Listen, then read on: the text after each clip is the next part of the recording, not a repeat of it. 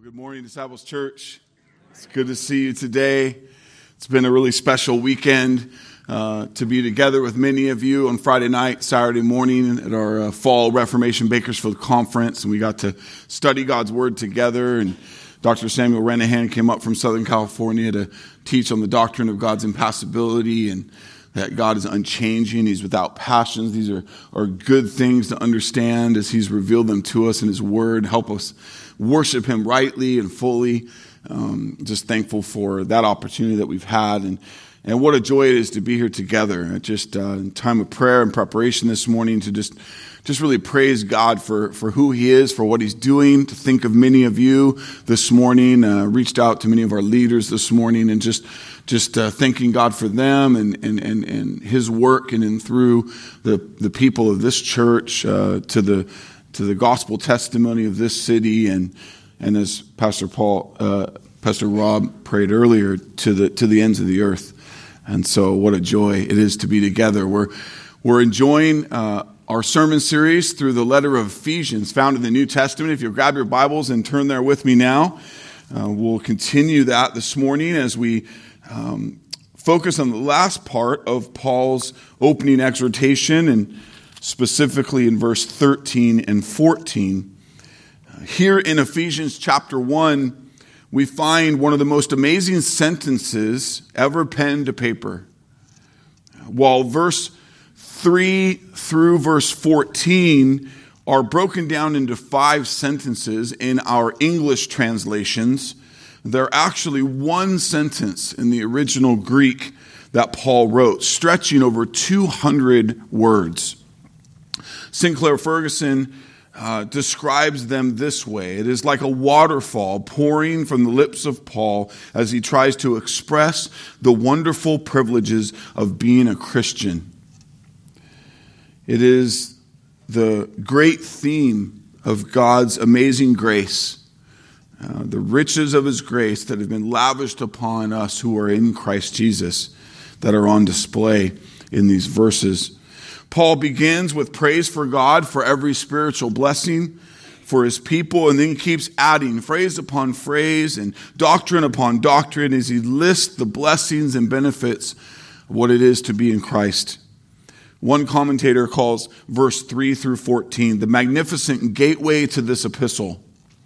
And in verse 3 through 14, we see a plan of salvation, how it began in the mind of God before anything existed other than God, and how He perfectly carried it out through time, and how He will bring it to its perfect and grand conclusion as He ushers us into eternity.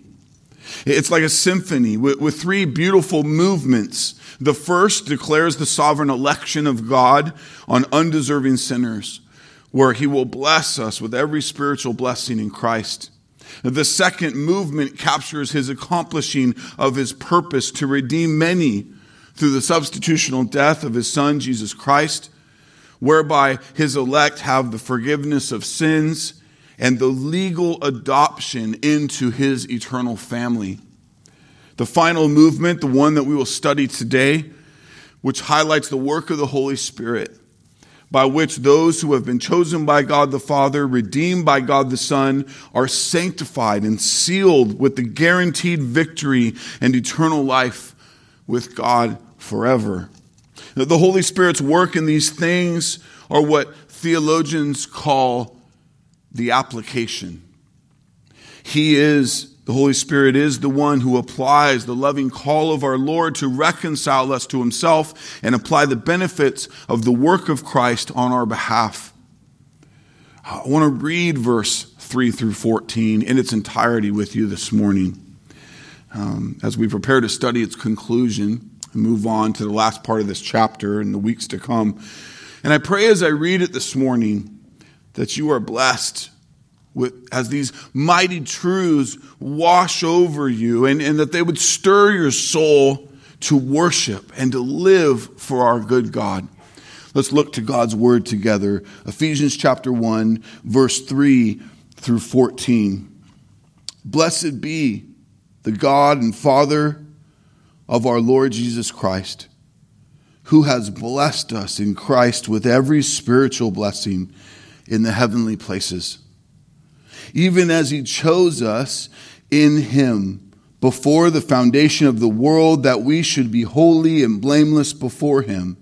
In love, he predestined us for adoption as sons through Christ Jesus, according to the purpose of his will, to the praise of his glorious grace, with which he has blessed us in the beloved.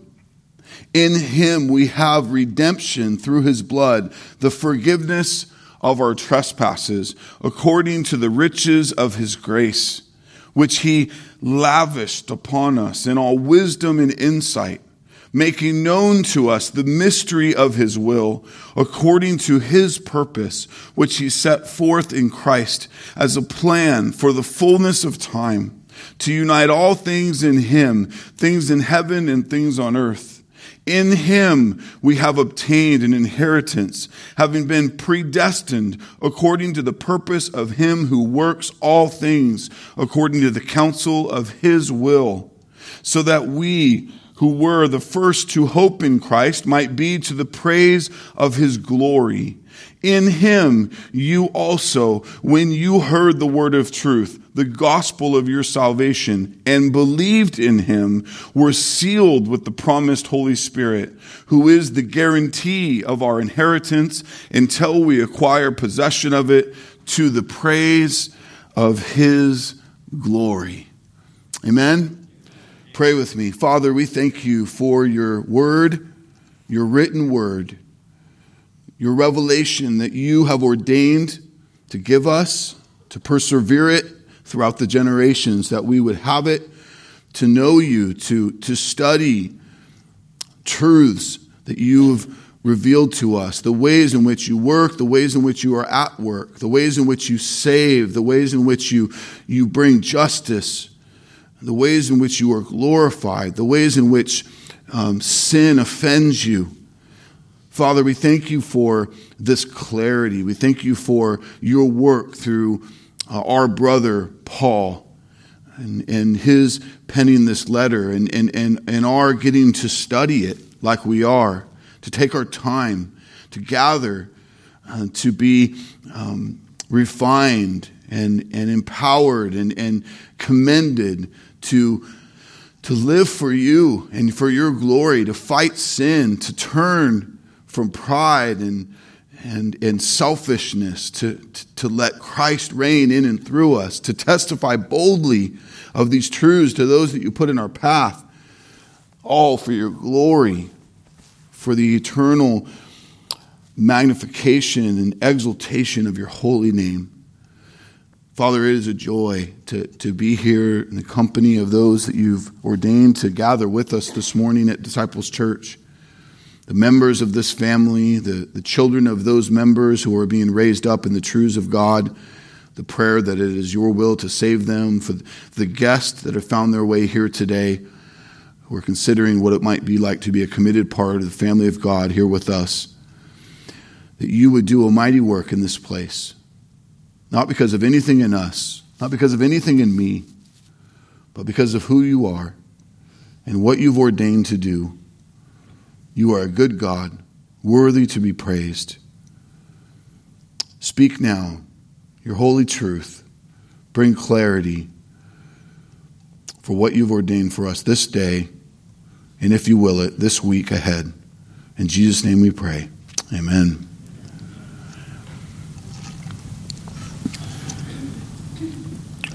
Again, our focus on verse 13 and 14 today. Let's begin in verse 13. In him, Paul is speaking of Christ, in Jesus. When those who are saved, when they heard the word of truth, the gospel, and believed in Jesus, they're sealed with the promised Holy Spirit. Paul is building to what it means to be sealed with the Holy Spirit. But first, he highlights again the salvation that we have in Christ alone. The doctrine of salvation in Christ alone is a vital tenet of the Christian faith, where we cannot err to think that it is Christ and anything else by which we are saved. This was a major focus of the Protestant Reformation that remains to be an important Reformation focus for us today in a modern day. Often referred to as Solus Christus, which emphasizes that only through the person and work of Jesus Christ alone can anyone be saved. Jesus Christ is the only mediator between God and man. Jesus' sinless life and substitutionary atonement alone are sufficient for our justification and our reconciliation to the Father. No human merit or good deeds are sufficient to satisfy the righteous justice of God's wrath on sinners. Rather, salvation is solely based on the passive and active obedience of Christ alone, whose atoning death on the cross is the only sufficient substitute for those sinners whom he came to save. The author of Hebrews says it well in the single verse of Hebrews 5, verse 9. He, speaking of Jesus, became the source of eternal salvation to all who obey him. Let me ask you, do you rely on Christ alone for salvation? Is there any part of you that thinks you bring something to the table? Because you don't. If Jesus is Lord of your life, then he is the source of your eternal salvation alone. Listen to Paul's emphasis. In him, you also, when you heard the word of truth, the gospel of your salvation, and believed in him, were sealed with the promised Holy Spirit. In this short verse, Paul continues to highlight the parts of how God saves us. Let me remind you of the order of salvation as we understand it according to Scripture. On the screen, you'll see an outline. First, unconditional individual election.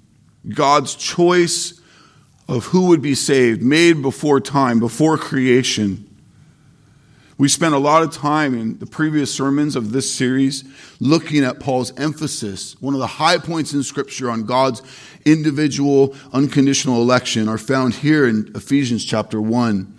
We got to celebrate God's good work in this. And so if you're just joining us, I encourage you, I implore you to take time to open your Bible at home, maybe go to the beginning and journey through these early verses of Ephesians 1 to set that foundation for yourself according to Scripture. But let's see how Paul draws out other facets of salvation here, the next being the gospel call. And specifically, what Paul is highlighting here in verse 13 is the effective gospel call.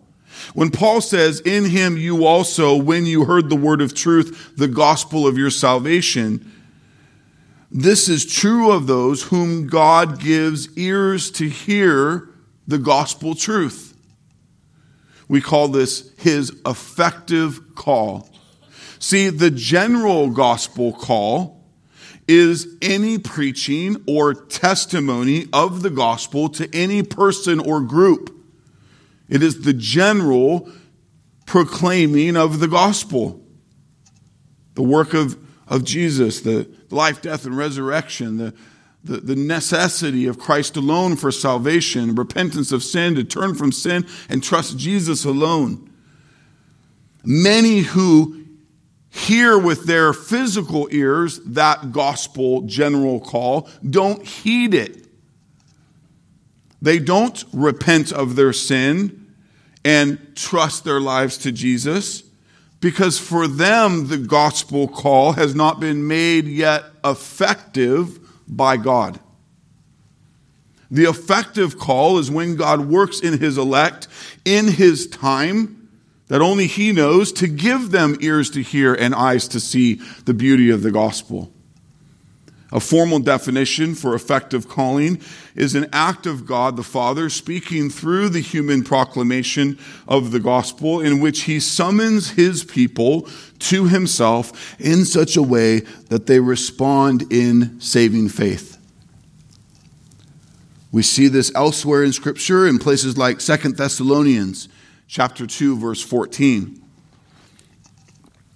To this he called you through our gospel, so that you may obtain the glory of our Lord Jesus Christ. There's a general proclamation of the gospel truth, and there's an effective calling on God's elect in his time to hear, to have what is spiritually dead made alive, to now hear it and understand it and believe in it.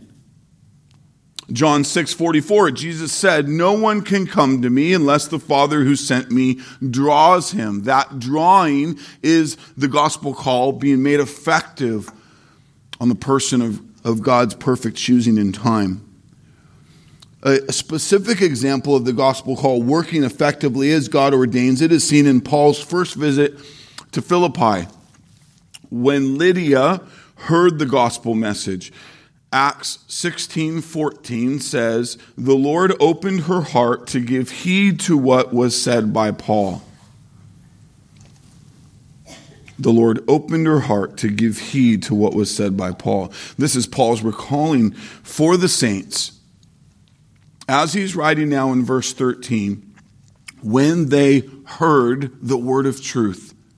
Not heard it just with physical ears, but heard it with spiritual ears, because that call was made effective for them. The gospel of your salvation. Back to the order of salvation. The hearing of the gospel truth that leads to repentance and faith is only possible because the Holy Spirit has given a person what Scripture says is new birth, in what we call regeneration. This is God's sovereign work to make what was spiritually dead in sin alive and able to see and savor the gospel with saving faith. This leads to what Paul says next. Unconditional election, the gospel call, both the general pronouncement of it, and then for those God's going to save, the effective call in regeneration. They're given ears to hear. They're spiritually awakened. And then what does that produce is what Paul highlights next in verse 13. And believed in him. This is the part of salvation we call conversion. Conversion is our Holy Spirit-empowered response to the gospel call in which we sincerely repent of sins and place our complete trust and life in Jesus Christ alone for salvation. The word conversion itself means turning. Here it represents a spiritual turn, a turning from sin to Christ.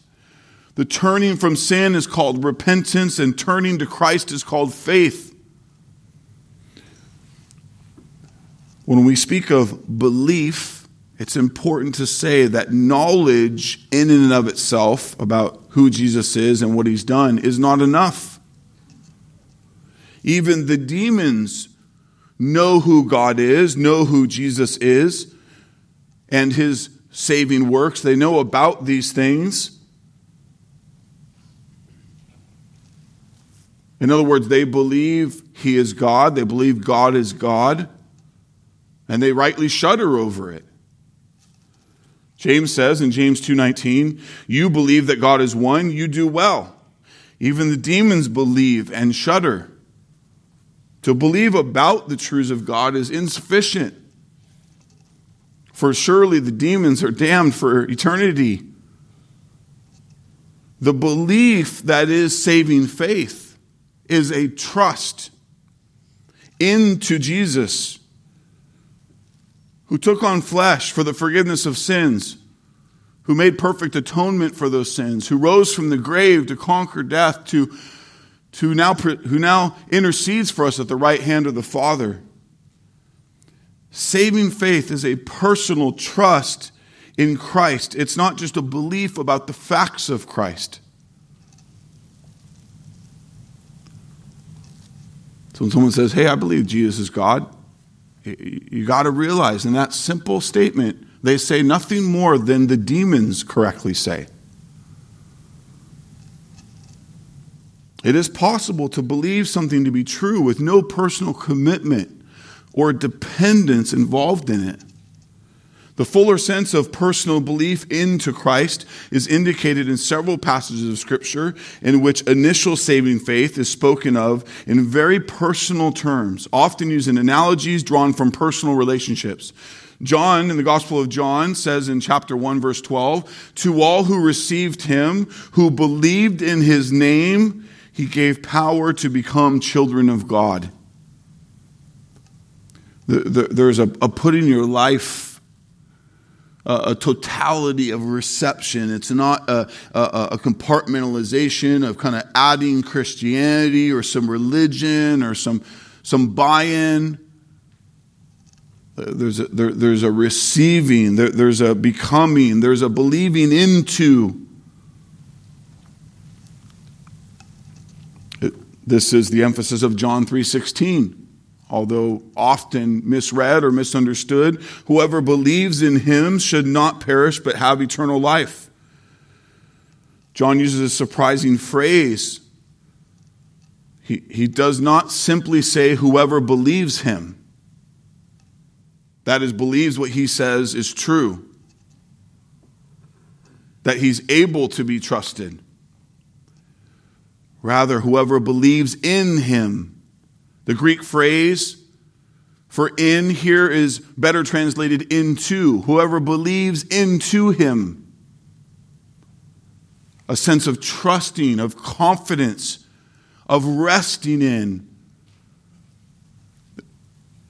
The ladder of the way you had your old life leaned into yourself or your sin or something else is put onto Christ. It's everything you are is in Christ.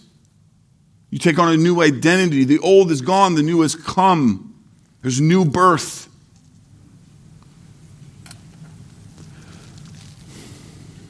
Mark 1:15, the time is fulfilled and the kingdom of God is at hand. Repent and believe in the gospel. If you can hear my voice and you are still Lord of your own life, you are still dead in sin, you are still making your own way, deciding your own do's and don'ts and commitments and pleasures, you are guilty. You cannot merit your own justification. You must be dependent on, you must be in the work of Christ. The blood of Jesus must cover you. You must belong to him to be saved. The biblical call is that you turn, you confess your sins and turn from them. You turn from your wicked ways, your self-minded ways, and you trust your life to Jesus to be your Savior and your Lord. Be forgiven, be made new, to live your days for him in his glory. That the newest and the best of your priorities, of your time, of your day, is not your long-standing agenda to fulfill a career or a retirement or a lifestyle. It is solely based on what your Lord has communicated to you in his holy word. To be a student, to be a servant, to be a witness of the gospel for those he puts in your path, a disciple maker of those he puts under your care, for his glory, for his name. Back to the order of salvation, unconditional individual election, the gospel call, regeneration, new birth that leads to conversion, belief into Jesus, means there is a legal declaration made that we are justified, that we are declared not guilty of our sin because that sin was perfectly and completely paid for by Jesus, and his righteousness is put on us, and there's a declaration, formal in every way, that we are justified now, forgiven of our sin, and therefore adopted in God's eternal family. Because of the work of Christ alone in the elect person's place, God legally justifies that person. Our salvation, our justification is based on the work of Christ alone. In this newly justified person, we are formally brought into the family of God and sealed with the Holy Spirit. This is Paul's emphasis as he works towards the end of verse 13. See it with me now. Ephesians 1:13. In him you also, when you heard the word of truth, the gospel of your salvation, and believed in him, were sealed with the promised Holy Spirit. First, who is the Holy Spirit? The Holy Spirit is not a part of Christ. The Holy Spirit is not a part of God the Father, the spiritual part, but is indeed and absolutely a separate person within the Holy Godhead. Our statement of faith as a church, you can read on our website, simply says it this way: God exists eternally as one God, three persons. God the Father, God the Son, Jesus, and God the Holy Spirit. Second, let's consider the promise of the Holy Spirit. The promise of the Holy Spirit was given by God often throughout the words of the ancient prophets. One special place we see this is in Ezekiel chapter 36, 25 through 27. I'll read you from the NASB translation. Then I will sprinkle clean water on you, and you will be clean. I will cleanse you from all your filthiness and from all your idols. Moreover, I will give you a new heart and put a new spirit within you. I will remove the heart of stone from your flesh and give you a heart of flesh. I will put my spirit within you and cause you to walk in my statutes, and you will be careful to observe my ordinances. This is God's promise for those he saves. He puts the Holy Spirit in each of us to do his mighty work in the life of the believer. Understand that the indwelling of the Holy Spirit is something God did in the believers of the Old Testament and the New, and still today. The work of the Spirit is critical in God's work for those who have trusted him throughout history. Now, there is an additional way that the Holy Spirit would go to work in the installation of the new covenant of God at the resurrection of Christ, the finishing and completion of Christ's work for the old covenant, the installation of the new covenant. And so Jesus himself spoke of great clarity at what the Holy Spirit would come to do in his ascending, Jesus' ascension to the right hand of God. He would send the Holy Spirit. Listen to some of Jesus' words in the Gospel of John, chapter 14, for example. Let's look first at 15 through 17. Jesus says, if you love me, you will keep my commandments. And I will ask the Father, and he will give you another helper to be with you forever, even the Spirit of truth, whom the world cannot receive, because it neither sees him nor knows him. You know him, for he dwells with you and will be in you. Then later in that chapter, verse 25 through 27, these things I have spoken to you while I am still with you. But the Helper, the Holy Spirit, whom the Father will send in my name, he will teach you all things and bring to your remembrance all that I have said to you. Peace I leave with you, my peace I give you. Not as the world gives do I give it to you. Let not your hearts be troubled, neither let them be afraid. Notice that while the Holy Spirit would go to work in a new way in the new covenant following Christ's ascension, that does not mean the Holy Spirit has not been at work in all true believers from the beginning of time. Notice also, as Jesus said in these passages, who cannot receive, be blessed by, or sealed by the Holy Spirit. The world, those still lost in sin, the non-elect. They do not receive the amazing gift of the Holy Spirit. He is only for those whom God chooses to save.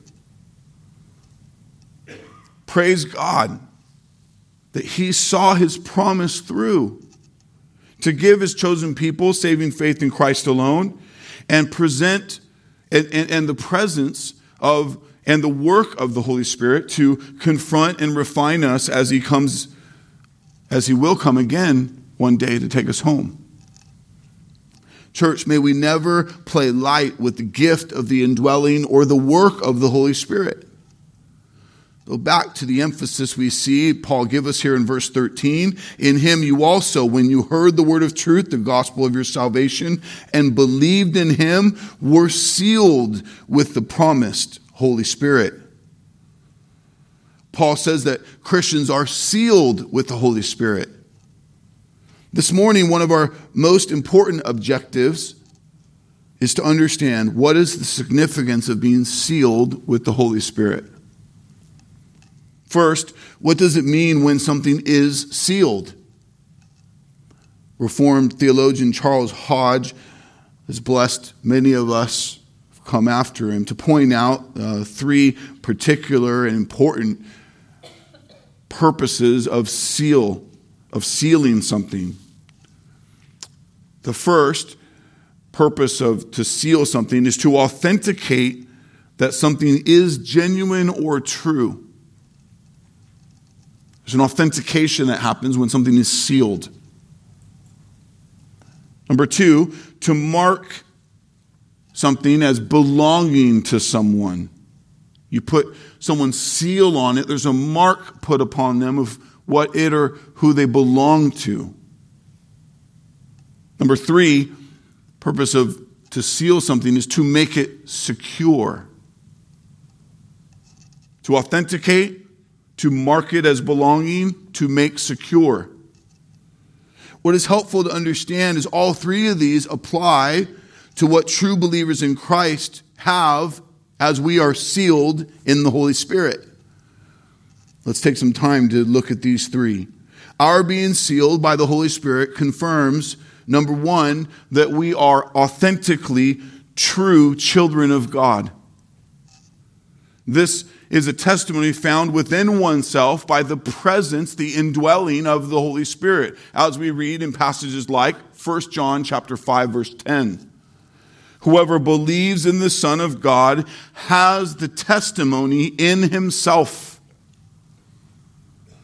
There's authentication and understanding that it's legit. Romans 8:16, the Spirit himself bears witness with our spirit that we are children of God.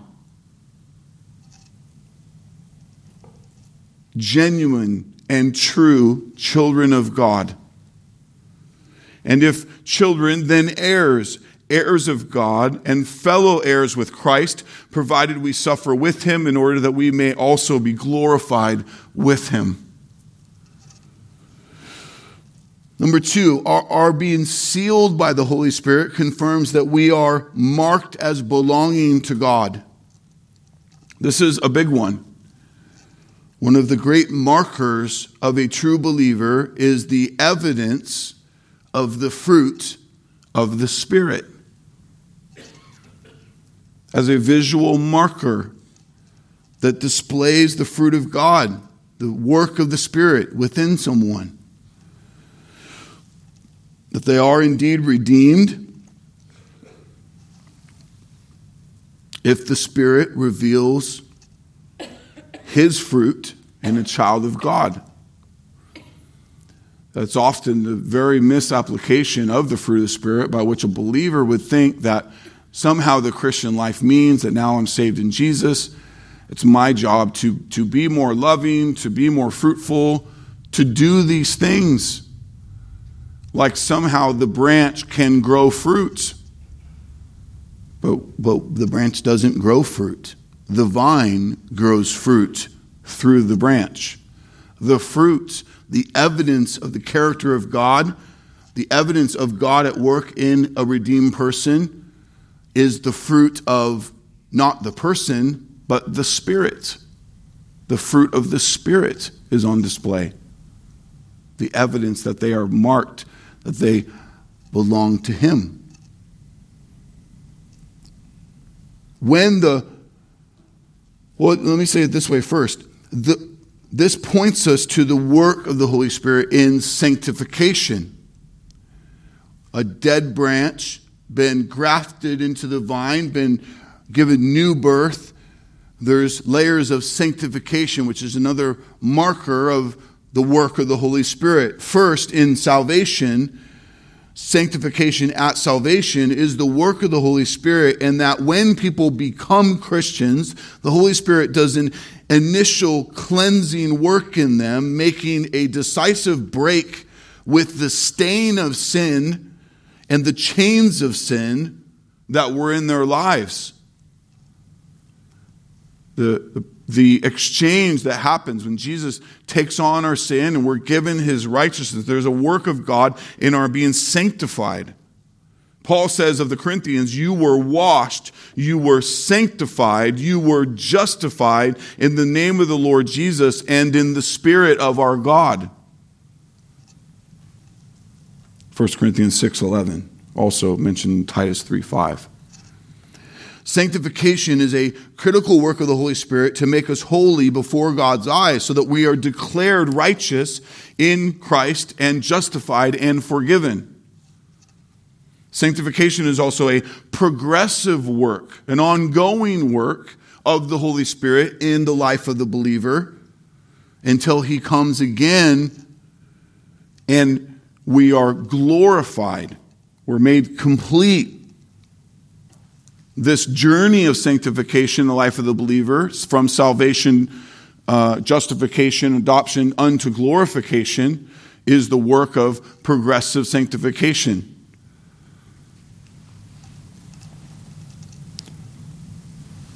Also seen in our order of salvation, which I didn't set to queue up here. So let me read you question 97 and its answer from the Word of Truth Catechism. What is progressive sanctification? Progressive sanctification is growing in holiness through obedience to the Lordship of Jesus and his Word from a right heart. By grace, it is a lifelong process powered by the Holy Spirit to change us to become more like Christ. In this, God brings forth the fruit of the Spirit within us: love, joy, peace, patience, kindness, goodness, faithfulness, gentleness, and self-control. Galatians 5, 22 and 23. These reflect the character of God. In this work, the Bible tells us that we continually are being changed into his likeness from one degree of glory to another. Paul says in Romans 8:4 that those who are alive in Christ walk or live no longer according to the flesh, but according to the Spirit. Another aspect to the mark of the Holy Spirit in our lives is his work in our sanctification in exposing our sin by drawing us into the light. John 16:7-8, nevertheless, I tell you the truth, it is to your advantage that I go away, for if I do not go away, the Helper will not come to you, but if I go, I will send him to you, and when he comes, he will convict the world concerning sin and righteousness and judgment. A hard but vital truth, vital work of the Holy Spirit. If the Holy Spirit is within you, is at work in you, you will not reject the light, you will embrace it. Even when it's hard to embrace it. That real thing that Paul talks about in Galatians 5, the work of the flesh versus the fruit of the Spirit. But the true marker of a true believer is we will not go on in unrepentant sin. We will repent. We will embrace the light, even though at times that is very hard. It's good. It's good news. It's like when someone points out that your fly is down. You are embarrassed, but what are you also? You are thankful that they told you, that they did not leave you to go on the rest of your day rocking an open fly. Right? right? You don't curse them and then walk away with your fly down. I reject it. I just go on. No, you embrace it. This is the same with the Holy Spirit, but on a much bigger scale than my pathetic illustration. As the sin he convicts us with is very personal and deep. But it is a good thing in the life of the believer because of his great love for us. He doesn't leave us in sin and in darkness. He saves us and calls us out into the light. John 6:13, when the Spirit of truth comes, he will guide you into all the truth.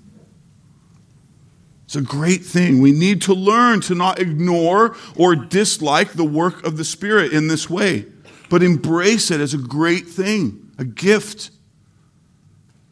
This is why it's very troubling, when someone who's claiming Christ is then found to be struggling in sin, is confronted with that sin, and they decide to reject it. They decide to just continue on, to justify it. They decide to leave the church, to move away from the accountability. It's troubling because in that they're hating the light. They're pushing back the work of the Holy Spirit. They want to be at a church or in a group that's content to leave them alone, to leave them in the dark corners of their sinful habits. But this is not the role of the church. This is not loving. It is not the role of the Holy Spirit.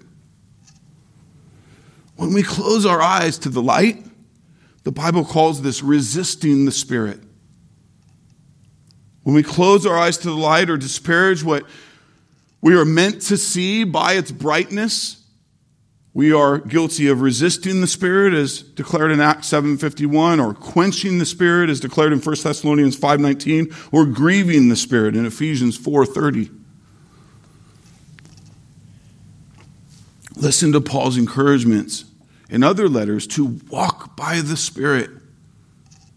Romans 8:5-6, for those who live according to the flesh set their minds on the things of the flesh.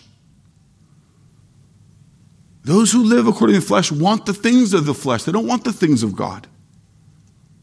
But those who live according to the Spirit set their minds on the things of the Spirit. For to set the mind on the flesh is death, but to set the mind on the Spirit is life and peace. Galatians 5:25, if we live by the Spirit, let us also walk by the Spirit. Embracing the work of the Holy Spirit to sanctify us, to refine us, to produce the fruit of the Spirit is a major marker of our belonging to God and that we are not superficial in our faith or just plain religion. Which, as God in His Word declares again and again, is all too often in people.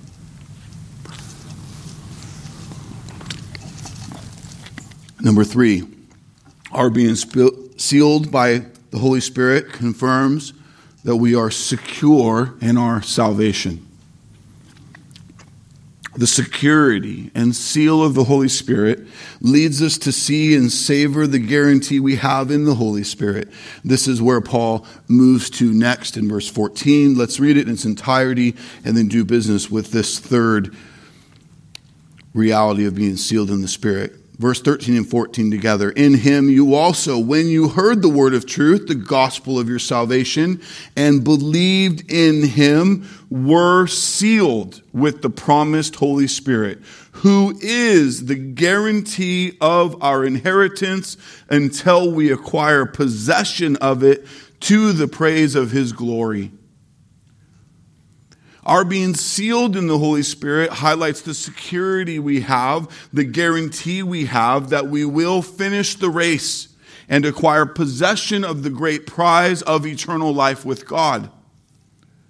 Paul made this same clarity in his second letter to the Corinthians, 2 Corinthians 1, 22 through 21 and 22. And it is God who establishes us with you in Christ and has anointed us, and who has also put his seal on us and given us his Spirit in our hearts as a guarantee.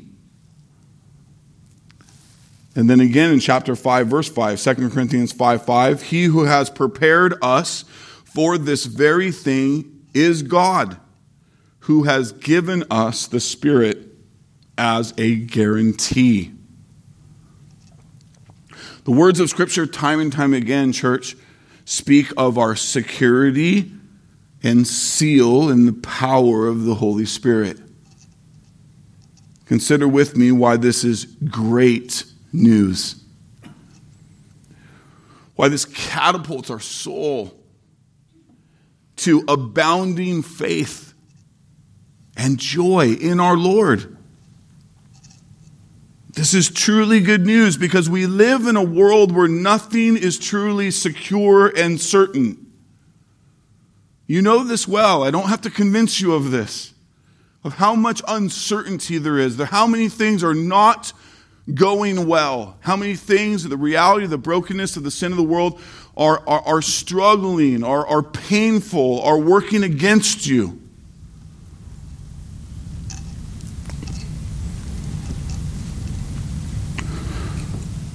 Consider the different ways that God's word shows us that we can stand confident in the guarantee of God that we whom he saved will remain his, and that we will acquire possession of the inheritance to be with him forever.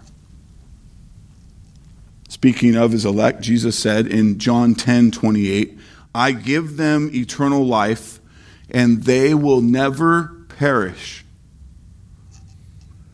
and no one will snatch them out of my hand. Do you hear Jesus' guarantee? No one will snatch them out of my hand. The hand of God is no small thing. It's actually not really a hand either. It's anthropomorphic language, God loving us to use language we can understand the concept, used to make a point. God is spirit, does not have a hand, but the grip of God, church, is unbreakable. Amen? Amen. In other words, if God has you, if you are blood bought with his perfect son's blood, adopted into his family, sealed with the Holy Spirit, you are vouched for, transferred from slavery into his kingdom, made new, and now secured in his powerful grip. Let me ask you, if God has you, if the seal of the Holy Spirit is upon you, who's going to get you out of that? No one. Nothing. Colossians 3:3, for you have died, and your life is now hidden with Christ in God. Those who have died to sin, because of Christ's sovereign saving work in your life, you are hidden with Christ in God. That word hidden there means secure. Kept from anyone who might try to take you out. Can they find you to get you out? No. Why? Because you are hidden in the power of God and the perfection of God. The implications of this truth is staggering. Our society wants so badly to be assured. The problem is there are few things that are anywhere near close to certain. We joke that nothing is certain but death and taxes. If anything, that just helps us see how bad it is. As hard as you try, as hard as I try to keep my family safe and secure, with barriers and walls and moats and tanks and force fields and guns and whatever else I could invest into, however deep of a hole I could make to put us 150 feet underground in the most secure room ever made.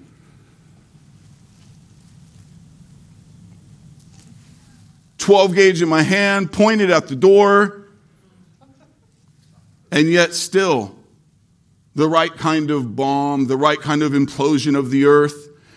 And what's most ironic is the smallest microscopic entity could completely annihilate my family. Are they secure? Is it certain in this life? No. To put your hope, your joy in these things that are temporary is to fix them on stuff that is breaking down, dying, leaving, abandoning, betraying every day.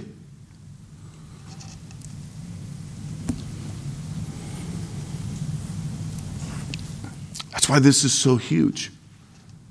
Game-changing news for those who are saved by the blood of Jesus and sealed with the Holy Spirit are hidden, are secured in God. We have a guarantee of eternal victory. Jesus continues, John 10:29, my Father who has given them to me is greater than all, and no one is able to snatch them out of my Father's hands. The highest power is God. And He is the one who secures our eternity. Understand, your security is solid because it's fixed in God. Church, we must walk by faith in these things, to not look at them through the power of man, but through the power of God.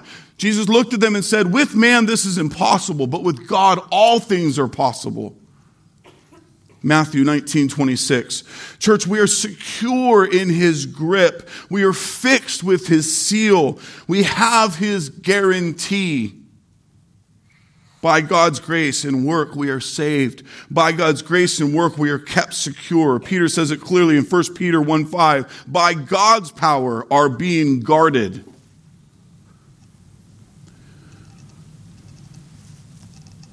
Here's why this good news is good news in the here and now. In the midst of our exile, in the midst of great loss, in the midst of many things not being secure, many of the treasured things that are temporary, that are lost, undone all the time. Our hope is not in these things, church. The moment it is the moment you begin to be undone. There's an exile call that God's put on our life. And many times it is our very suffering that He uses to make the loudest proclamation of this good news of the gospel. The Holy Spirit, church, is present and active in guarding us.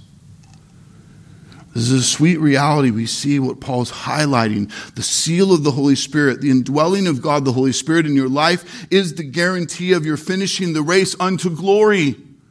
This is that high crescendo of this magnificent symphony He's been giving us in verse 3 through 14. Our security is in God's infallible commitment to fulfill the conditions of our eternal standing with Him. A common question or concern that arises from the flesh is to ask, can the truly saved fall away, be taken away, be lost, or abandon ship?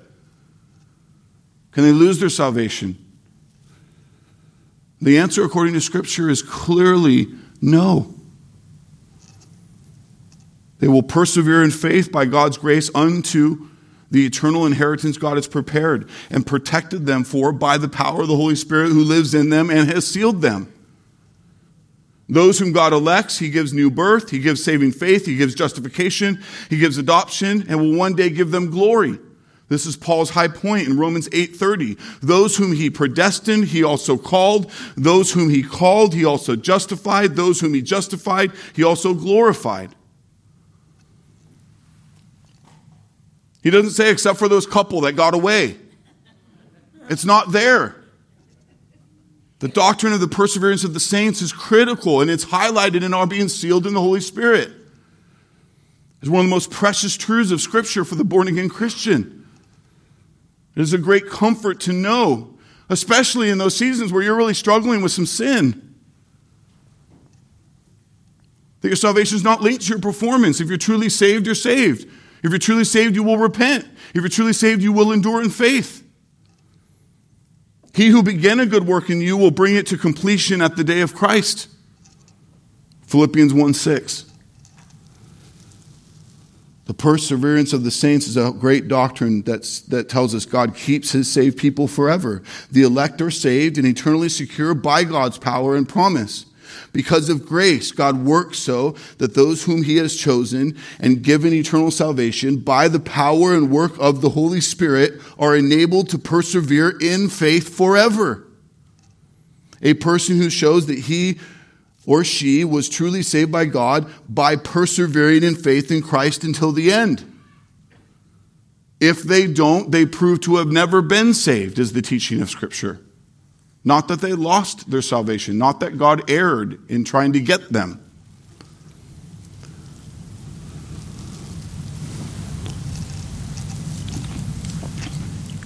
God did not send his Son to pay for the sins of the elect, only then to have them receive eternal wrath for that sin. That would mean that Christ's work is incomplete and or ineffective. Think about the accusations you make on God when you declare that one can be lost from their salvation. They can walk away from it. God does not pour out wrath on sins that have been paid for. Why? Because his wrath has been poured out. It was declared finished. If it wasn't finished, then Jesus is a liar. Think about the accusations we make when we say such things. If Jesus atoned for, propitiated, paid for our sin, if it is finished, if God is satisfied, therefore declares us justified and adopted and puts his seal of the Holy Spirit in us, on us, then how can we all of a sudden be outside of that and under his wrath? It simply doesn't work that way. The thinking that the truly saved can lose or leave their salvation is the spoiled fruit of an unbiblical teaching that somehow we contributed to our salvation, somehow earned part of it, and therefore somehow can lose it or be demerited from it.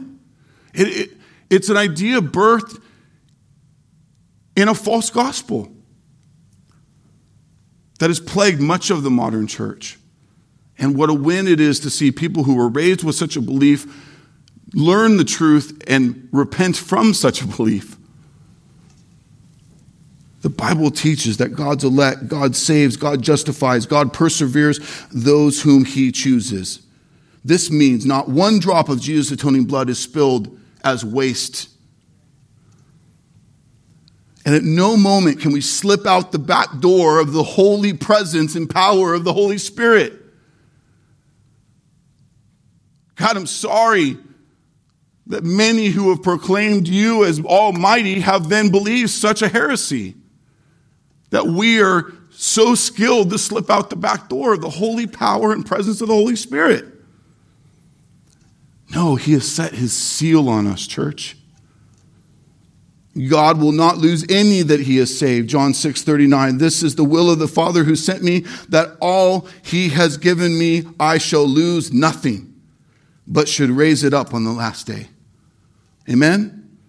He did not make a mistake in their election. He did not make a mistake at the cross. He did not make a mistake in their new birth. He does not make a mistake in their perseverance unto glory.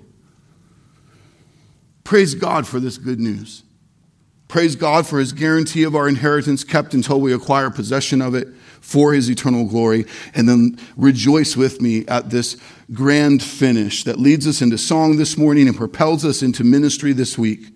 I'll read you verse 13 and 14 again.